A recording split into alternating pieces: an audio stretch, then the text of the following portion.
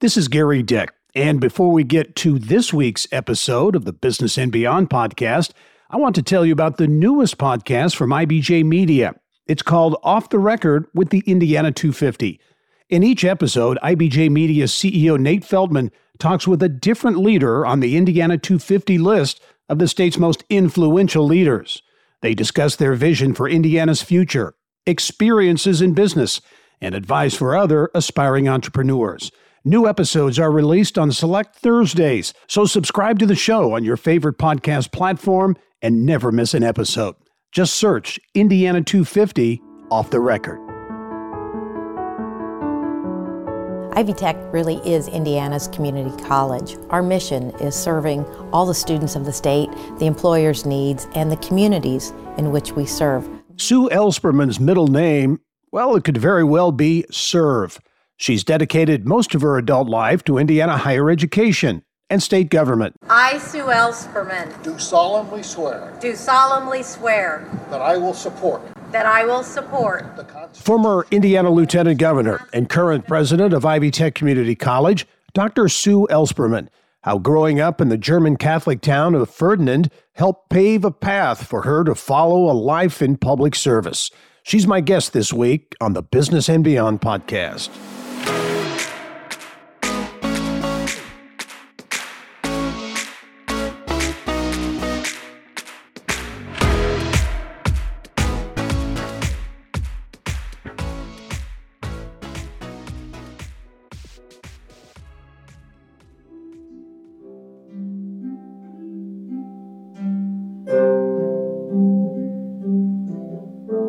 That's Sister Anita Louise Lowe playing the harp. She's a nun at one of the largest Benedictine communities in the United States. It's in Sue Ellspermann's stomping grounds, Ferdinand, Indiana, and Sue has likely heard that rendition of the Ave Maria. Ellspermann has come a long way from being the only girl in drafting class back in high school in a small southern Indiana town. She's leveraged her engineering skills to carve out stints at some corporate biggies, Michelin, Frito-Lay, and General Motors. Sue wound up back in Indiana, serving as state representative before joining Mike Pence as his running mate on the gubernatorial ticket in 2012. After serving for nearly 4 years as lieutenant governor, Ellspermann took on the role of president of Indiana's largest college system. And it is my pleasure to welcome to the podcast this week Sue Ellspermann, the president of Ivy Tech Community College. And Sue, how are you? I'm doing great. It is great to be with you, Gary. So, we're heading into the fall season. There's probably, for all colleges and universities, but at Ivy Tech, maybe you have a little bit of a downtime, but is there an actual downtime or you're going full speed 24/7? We are different than most traditional institutions in that we have 5 times a year where our traditional courses start. Fall is still the largest start of the semester, but we do 8-week courses. 85% of our courses are offered in that format, which is better for a working adult. So every 8 weeks, students can begin with us. But we are into fall. We still feel that fall, and it's been a very strong one again this year. Well, Ivy Tech is the largest singly accredited statewide community college in the entire country. 177,000 students, 43 locations around the state. I think everyone's heard of Ivy Tech, but I don't think everyone knows the size, the breadth, what you cover geographically, but also just in terms of connecting with Hoosiers. And importantly, 40% of these students, your students, right, are first generation students? Yes. And the fact that when Ivy Tech was formed as Indiana's community college, we were singly accredited, which means we're really one college. And I always say, what does that mean to Hoosiers? That means if I want to be a nurse, the nursing program in Evansville is the same as Indianapolis, is the same as Fort Wayne. And if life happens and I move to another part of the state, it's the same program, right? And for employers who need many robotics technicians, right? That AART program in one community is the same as another, and we can have several campuses supporting.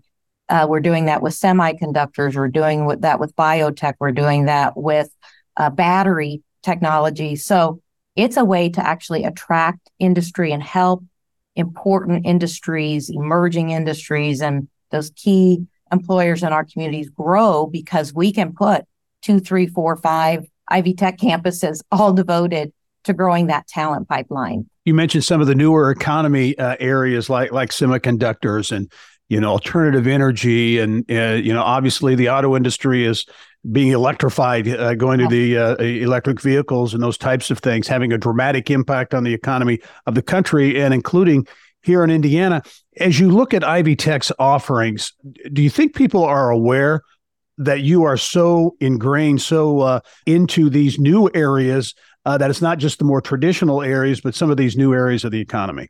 Yeah, I think it is another one of those kind of secrets of Ivy Tech.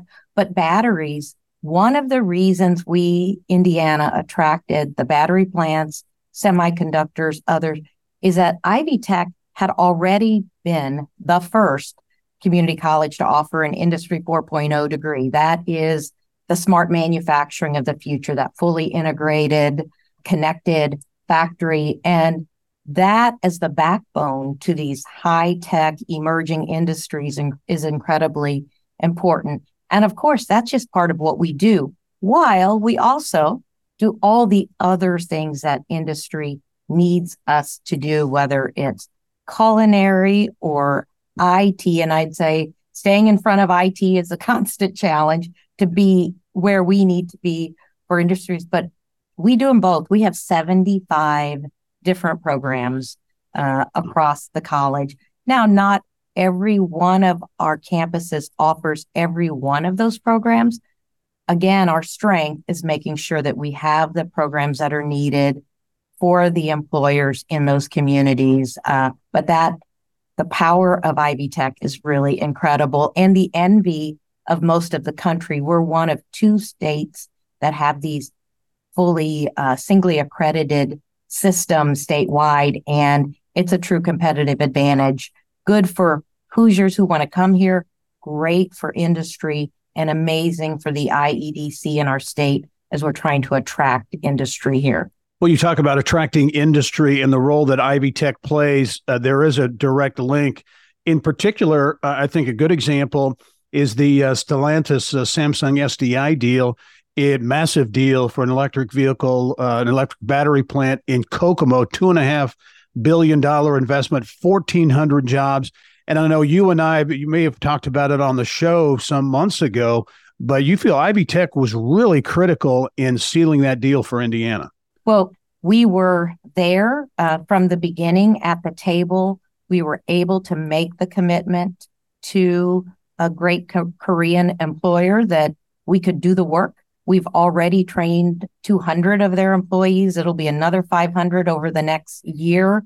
We've been to Korea to see the plants there. We're designing alongside, and I don't think it's coincidental that New Carlisle landed the second plant, because that will be a sister campus that will do that training, and we will be able to have the exact programs they need. I think that also helped with NTech, which is a battery separator plant that is coming to Terre Haute, $1.5 billion.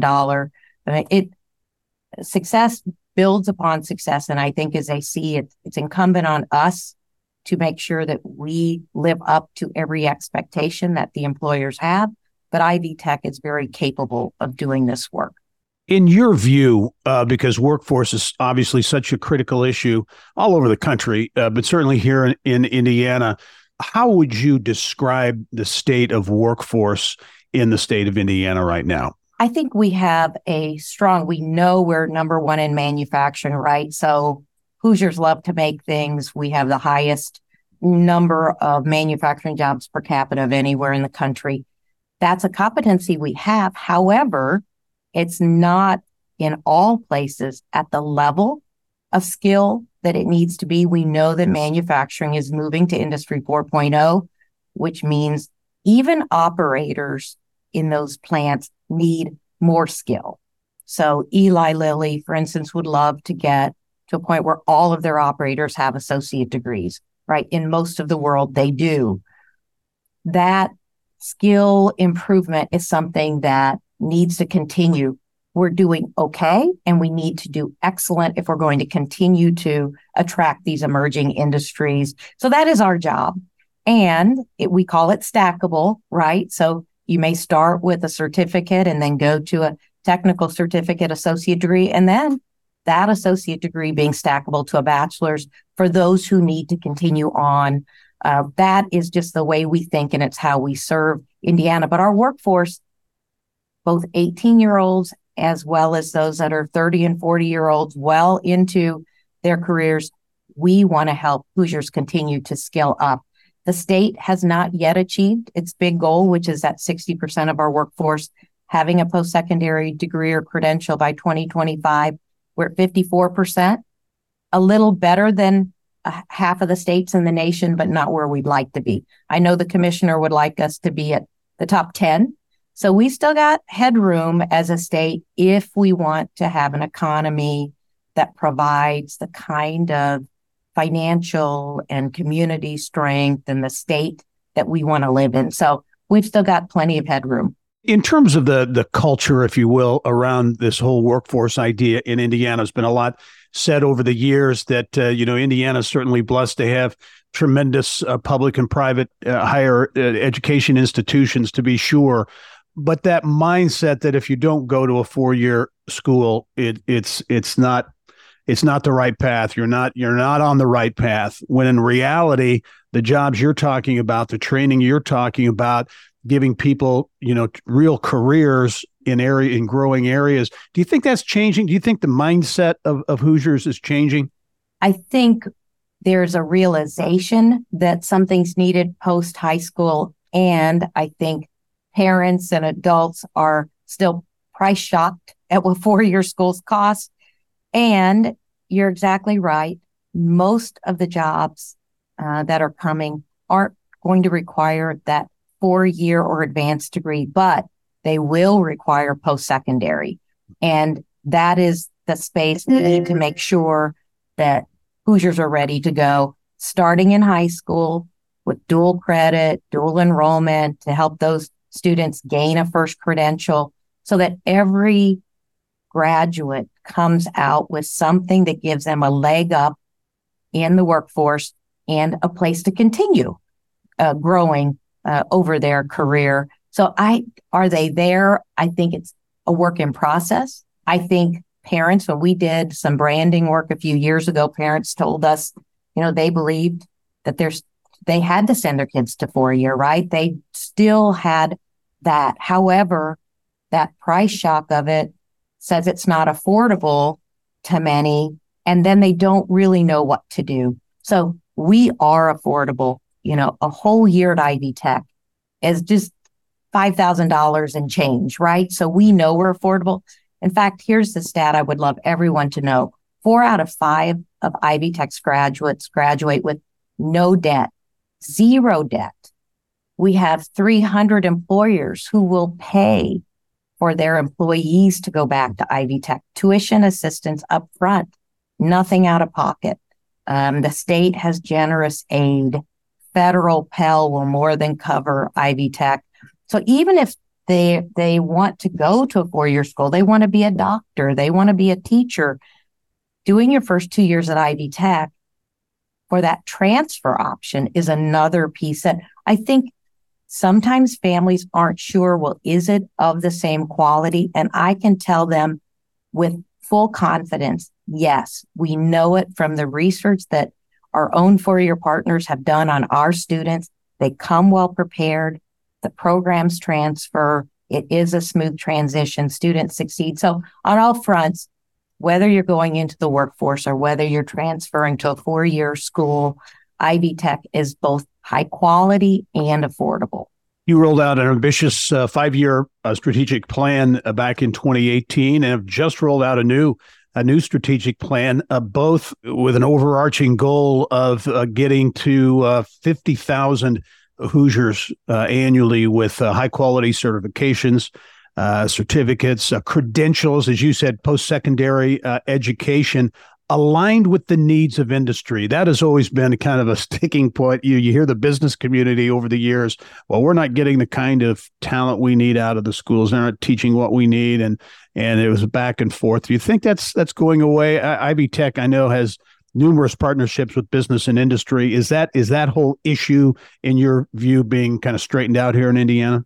I think our legislature has done a wonderful job in our Department of Education, our Indiana Department of Education, led by Secretary Katie Jenner. Those next level programs of study are lined up to industry. They start in high school. Those students can come out with a credential aligned. The next level jobs, which has now been in place 7, I believe, years. We have had more than 45,000 Hoosiers take those short-term credentials paid by the state, free to Hoosiers, mostly adults coming to those programs. And more than 25,000 have completed those degrees at Ivy Tech. Those are all aligned. In fact, they have to be aligned to qualify. So I would say our state has made some of the best progress of anywhere in the country. I know both of those programs are touted nationally for being aligned. And that's so important because the majority, at least we hope as parents, the majority of our young people will stay in Indiana. At Ivy Tech, 93% of our students stay here. So we want to make sure they're prepared for high wage, high demand, future leaning jobs and careers. And again, we're not there, but we are well on our path. And I would put Indiana against any state in the nation for the alignment we have to our employers. And I think that's the reason we keep the employers, the great employers that we have, the Lillys and the Cummins and the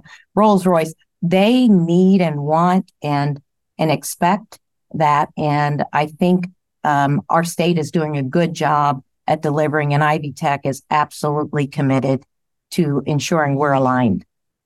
Well, you became Ivy Tech president in July of 2016, right? So yeah, hard to believe. It's been that long. I'm in my 8th year. Yeah, it's crazy. Well, and that marked really a return to education for you, because in terms of your background, you were a founding director of the Center of Applied Research and Economic Development at the University of Southern Indiana, USI, in Evansville. You also taught at USI, I think at UE, and others. Talk about that center, because I think the concept of that center at USI is a good one and an important one for Indiana. Well, it was really a fun endeavor. I say I got to engage 600 faculty from the University of Southern Indiana in economic development work to help Southwest Indiana grow. So I come from a consulting background. I'd done 20 years of consulting prior, and along the way finished my doctorate. Always knew as I did that doctorate that I wanted to go into higher education. And being the founding director of the Center for Applied Research was just kind of the perfect job. We did everything from helping Vanderburgh County put in their new jail, to economic impact studies on the new I-69 back in the day. Wow, when it was just a thought in our minds. It was not a road yet, but how would we ensure that we had the best outcomes in our communities when the interstate came? I've worked with, smaller organizations and nonprofits across. Habitat for Humanity was a great way to look at what was the impact of all the 300 homes that had been built in Evansville and the social and economic impacts of that. So lots of studies, lots of great projects, and really gratifying to be able to take the faculty wisdom, knowledge, expertise, and apply it to projects that would make a difference in Southwest Indiana. And as we all know, whether you come from Northern, Central, or Southern Indiana, we want our communities to thrive, and leveraging our higher education institutions to do that work in addition to the educating of our students and workforce is important. Undergrad at Purdue, from Purdue University in industrial engineering, also a PhD and a master's from the University of Louisville in industrial engineering as well. So you were a pioneer of sorts. There weren't many, and there still aren't enough. I know there are a lot of efforts to get women in these engineering areas, but when you went through, you were a pioneer of sorts. I knew that I didn't want to do what, quote unquote, women were allowed or expected to do. Right. When I graduated from high school, I loved drafting in high school. I just loved designing. I was good at math. And you know what? Literally one day I was in drafting and I was all the guys, because I was the only girl in the class, all the guys like, what are you guys doing? They were all going to be engineers. And so I sat back and thought, well, no one asked me. So I thought, I bet I could be an engineer, and talked to my dad. He was very supportive. Applied, the first place I applied was Rose-Hulman. Wanted to apply to Rose-Hulman. Of course, they weren't open to women back then. At that time, right. Uh-huh. But ended up at Purdue, just a wonderful career choice. And I would encourage young women today, of course, engineering, STEM is so important. And it opened, literally, Gary, it opened the doors. I worked for General Motors, Michelin, Frito-Lay, grew up in manufacturing, would not trade those experiences for anything. And I use a lot of my IE today at Ivy Tech. We are a big system. I mean, all the things we need to do to be efficient, we need to be the best users of those taxpayer funds that we receive and the tuition that our students pay. We have to be the most affordable higher ed. And I use that all day long. And I feel sorry for my team sometimes because we are about working efficiently and effectively, high quality, great outcomes. And that was a good part of my background. And your career ultimately, of course, returned to education, but also politics, as many people know, ultimately serving as Indiana's 50th Lieutenant Governor. We'll talk about that and much more when the Business and Beyond podcast returns.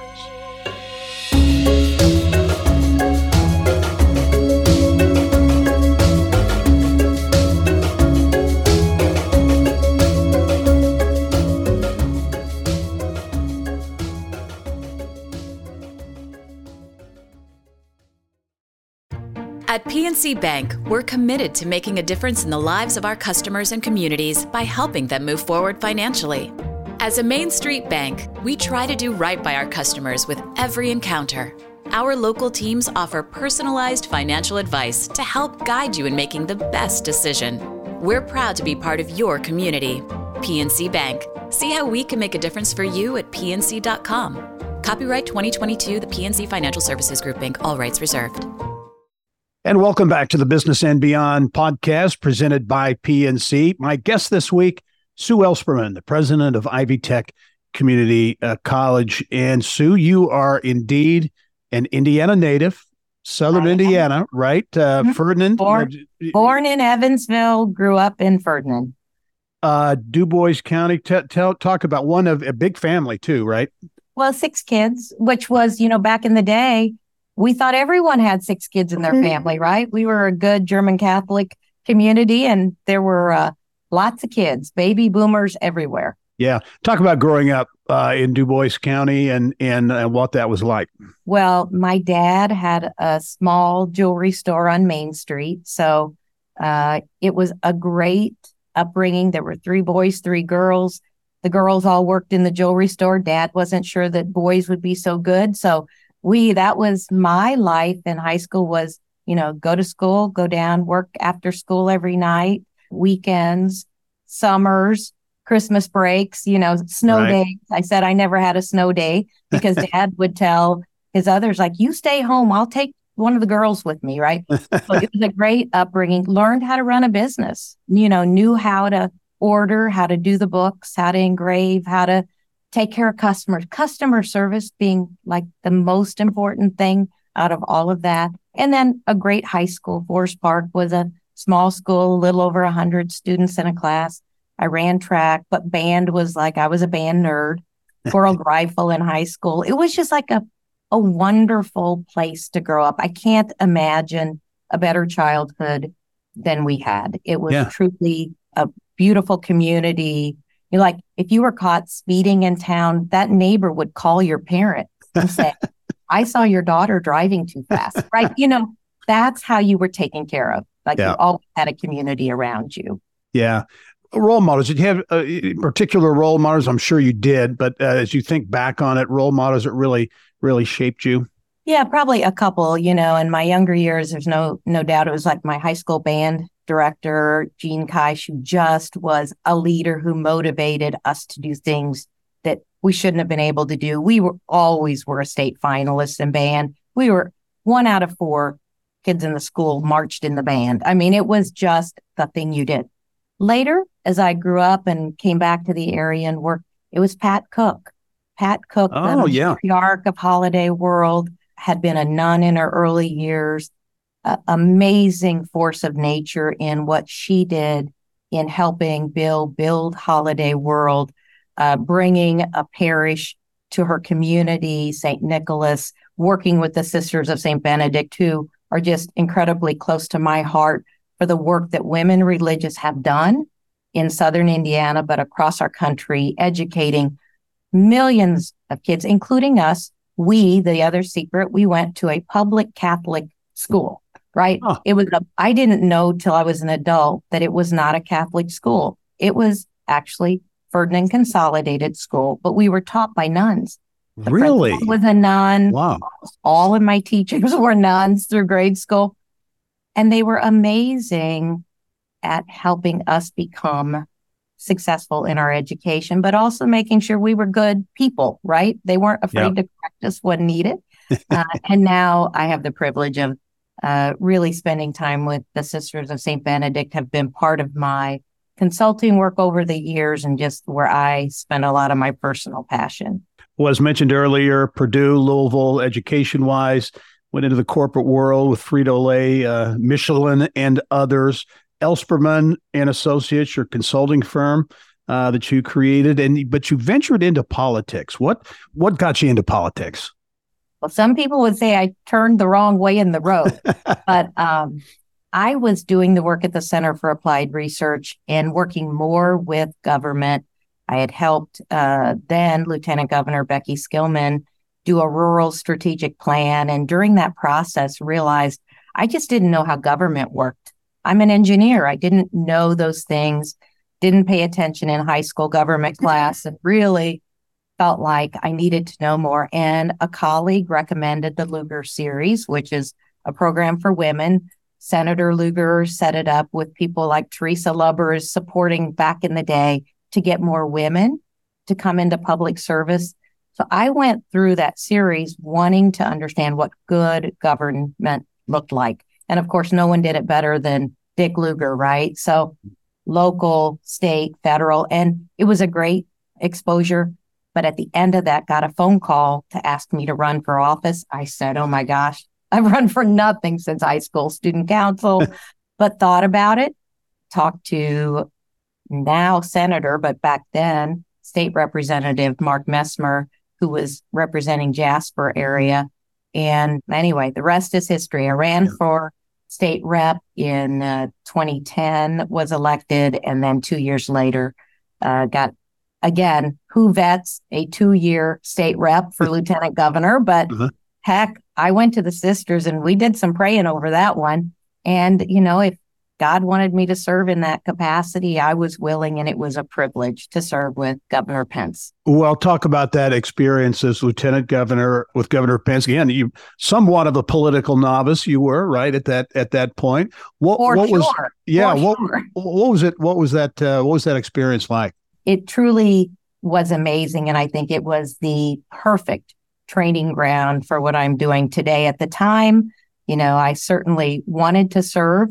Governor Pence, wonderful public servant, incredible individual, of course, who's done much more service for our nation since then. But the opportunity to serve Indiana, just for people to know, has one of the broadest roles for their lieutenant governors. Many states, it's just a holding tank, if you will, or holding cell for somebody. But here, you're Secretary of Agriculture. You oversee multiple agencies. You're president of the Senate. And you really have a chance to make a difference in the state. One of the responsibilities I had statutorily as well was to be the vice chair of the Indiana Career Council, which was legislation passed during our administration. And that had a lot to do with preparing me for Ivy Tech 4 years later, as we did Indiana's strategic plan of how in 2016 and 17 we're going to prepare us to have that skilled workforce and really prosperity for the state. That is why people go on for higher education. They want prosperity out of that. So that opportunity to serve and visit 92 counties. So my first year, I did the 92 county tour, getting to meet with local business leaders, but also elected leaders, and understanding the hopes and dreams and challenges of every community, and understanding the difference between a Gary, Indiana, and a Bloomington, and a Terre Haute, and a Jeffersonville, and every community. And that is probably the great gift that position gave me, was knowing Indiana and appreciating all parts of our state and having a passion that every community in our state should thrive. That's part of our responsibility as public servants. And that's why at Ivy Tech, we get that privilege to help communities find their next great decade. Are you concerned that some areas, for whatever reason, some areas of the state are kind of being left behind, or really facing challenges that maybe they can't overcome? Well, no doubt. I think, again, coming out of manufacturing, we all saw the disinvestment and the offshoring of manufacturing jobs during the 80s and 90s. And to no fault of the citizens, their communities changed. Now we have the opportunity, and Indiana is in the best seat in the nation with our capabilities around manufacturing. But I'll give you for instance, East Chicago is one of those communities. While the General Assembly was never able to fund that priority project for us, we made the decision at Ivy Tech to put, along with some very good donors in the area, we're putting $15 million into that technology facility because that community needs and deserves the best high post-secondary we can provide. And that is paying dividends to support the industry. I'm hopeful, knock on wood, that they're in contention for one of the big hubs that are that might be awarded, and we need to be ready to go. I'm passionate about our theme, higher education at the speed of life, of this new strategic plan, which means we can't wait to renovate facilities. If people see me shaking bushes across this state looking for donors and industry partners, we have to make sure that every one of those Ivy Tech facilities across the state is state of the art to do what's needed, exactly for what you've said, Gary, to bring every community back. It is that skilling up of our workforce to meet the needs of emerging technologies and where their existing employers want to grow. And we're going to do it. We're going to do it. But yes, that is, if there's one thing that I want to be able to say I did when my working days are over, it will be to help those communities, all communities, see their better tomorrow. You submitted your resignation to Governor Pence in 2016, and you did so, as I look back on, I remember the quote, you did so with a conflicted heart. What was that decision-making process like? It's kind of hard to go to your governor and say, Governor, I think there's a better seat on the bus for me. So President Tom Snyder had announced his retirement in late 2015, and I had some trustees and others approach me about would I be interested in becoming the president. And again, my first notion was, no, I'm Lieutenant Governor. We're running again. We're going to have another administration. And yet the more that sat on my heart, the more I knew where my strengths were where I could make maybe a bigger difference for Indiana. Being governor had never been on my bucket list of things to do. If I had been called to serve, I might have done it, but knowing and understanding at that point what Ivy Tech meant to Indiana and what good work it was doing and what more it could do and should do was something that just by the end of 2015, I went to the governor and we had multiple meetings to talk about if that was the best thing, but he agreed with me, and the rest is history. I was the first lieutenant governor ever to step down. I stepped down with no job. It was an election year. The governor needed a lieutenant governor. The actual interview process hadn't started. So I had a couple months of, knowing that there was no promise, but I had plan B and plan C. I knew there were other opportunities in Indiana. It worked out beautifully. Could not be happier. I do feel like this is the best seat on the bus for me in Indiana, and I absolutely love our mission and the work. I'm privileged every day to work with amazing Hoosiers that have a passion for our students, our communities, and for making this a better state.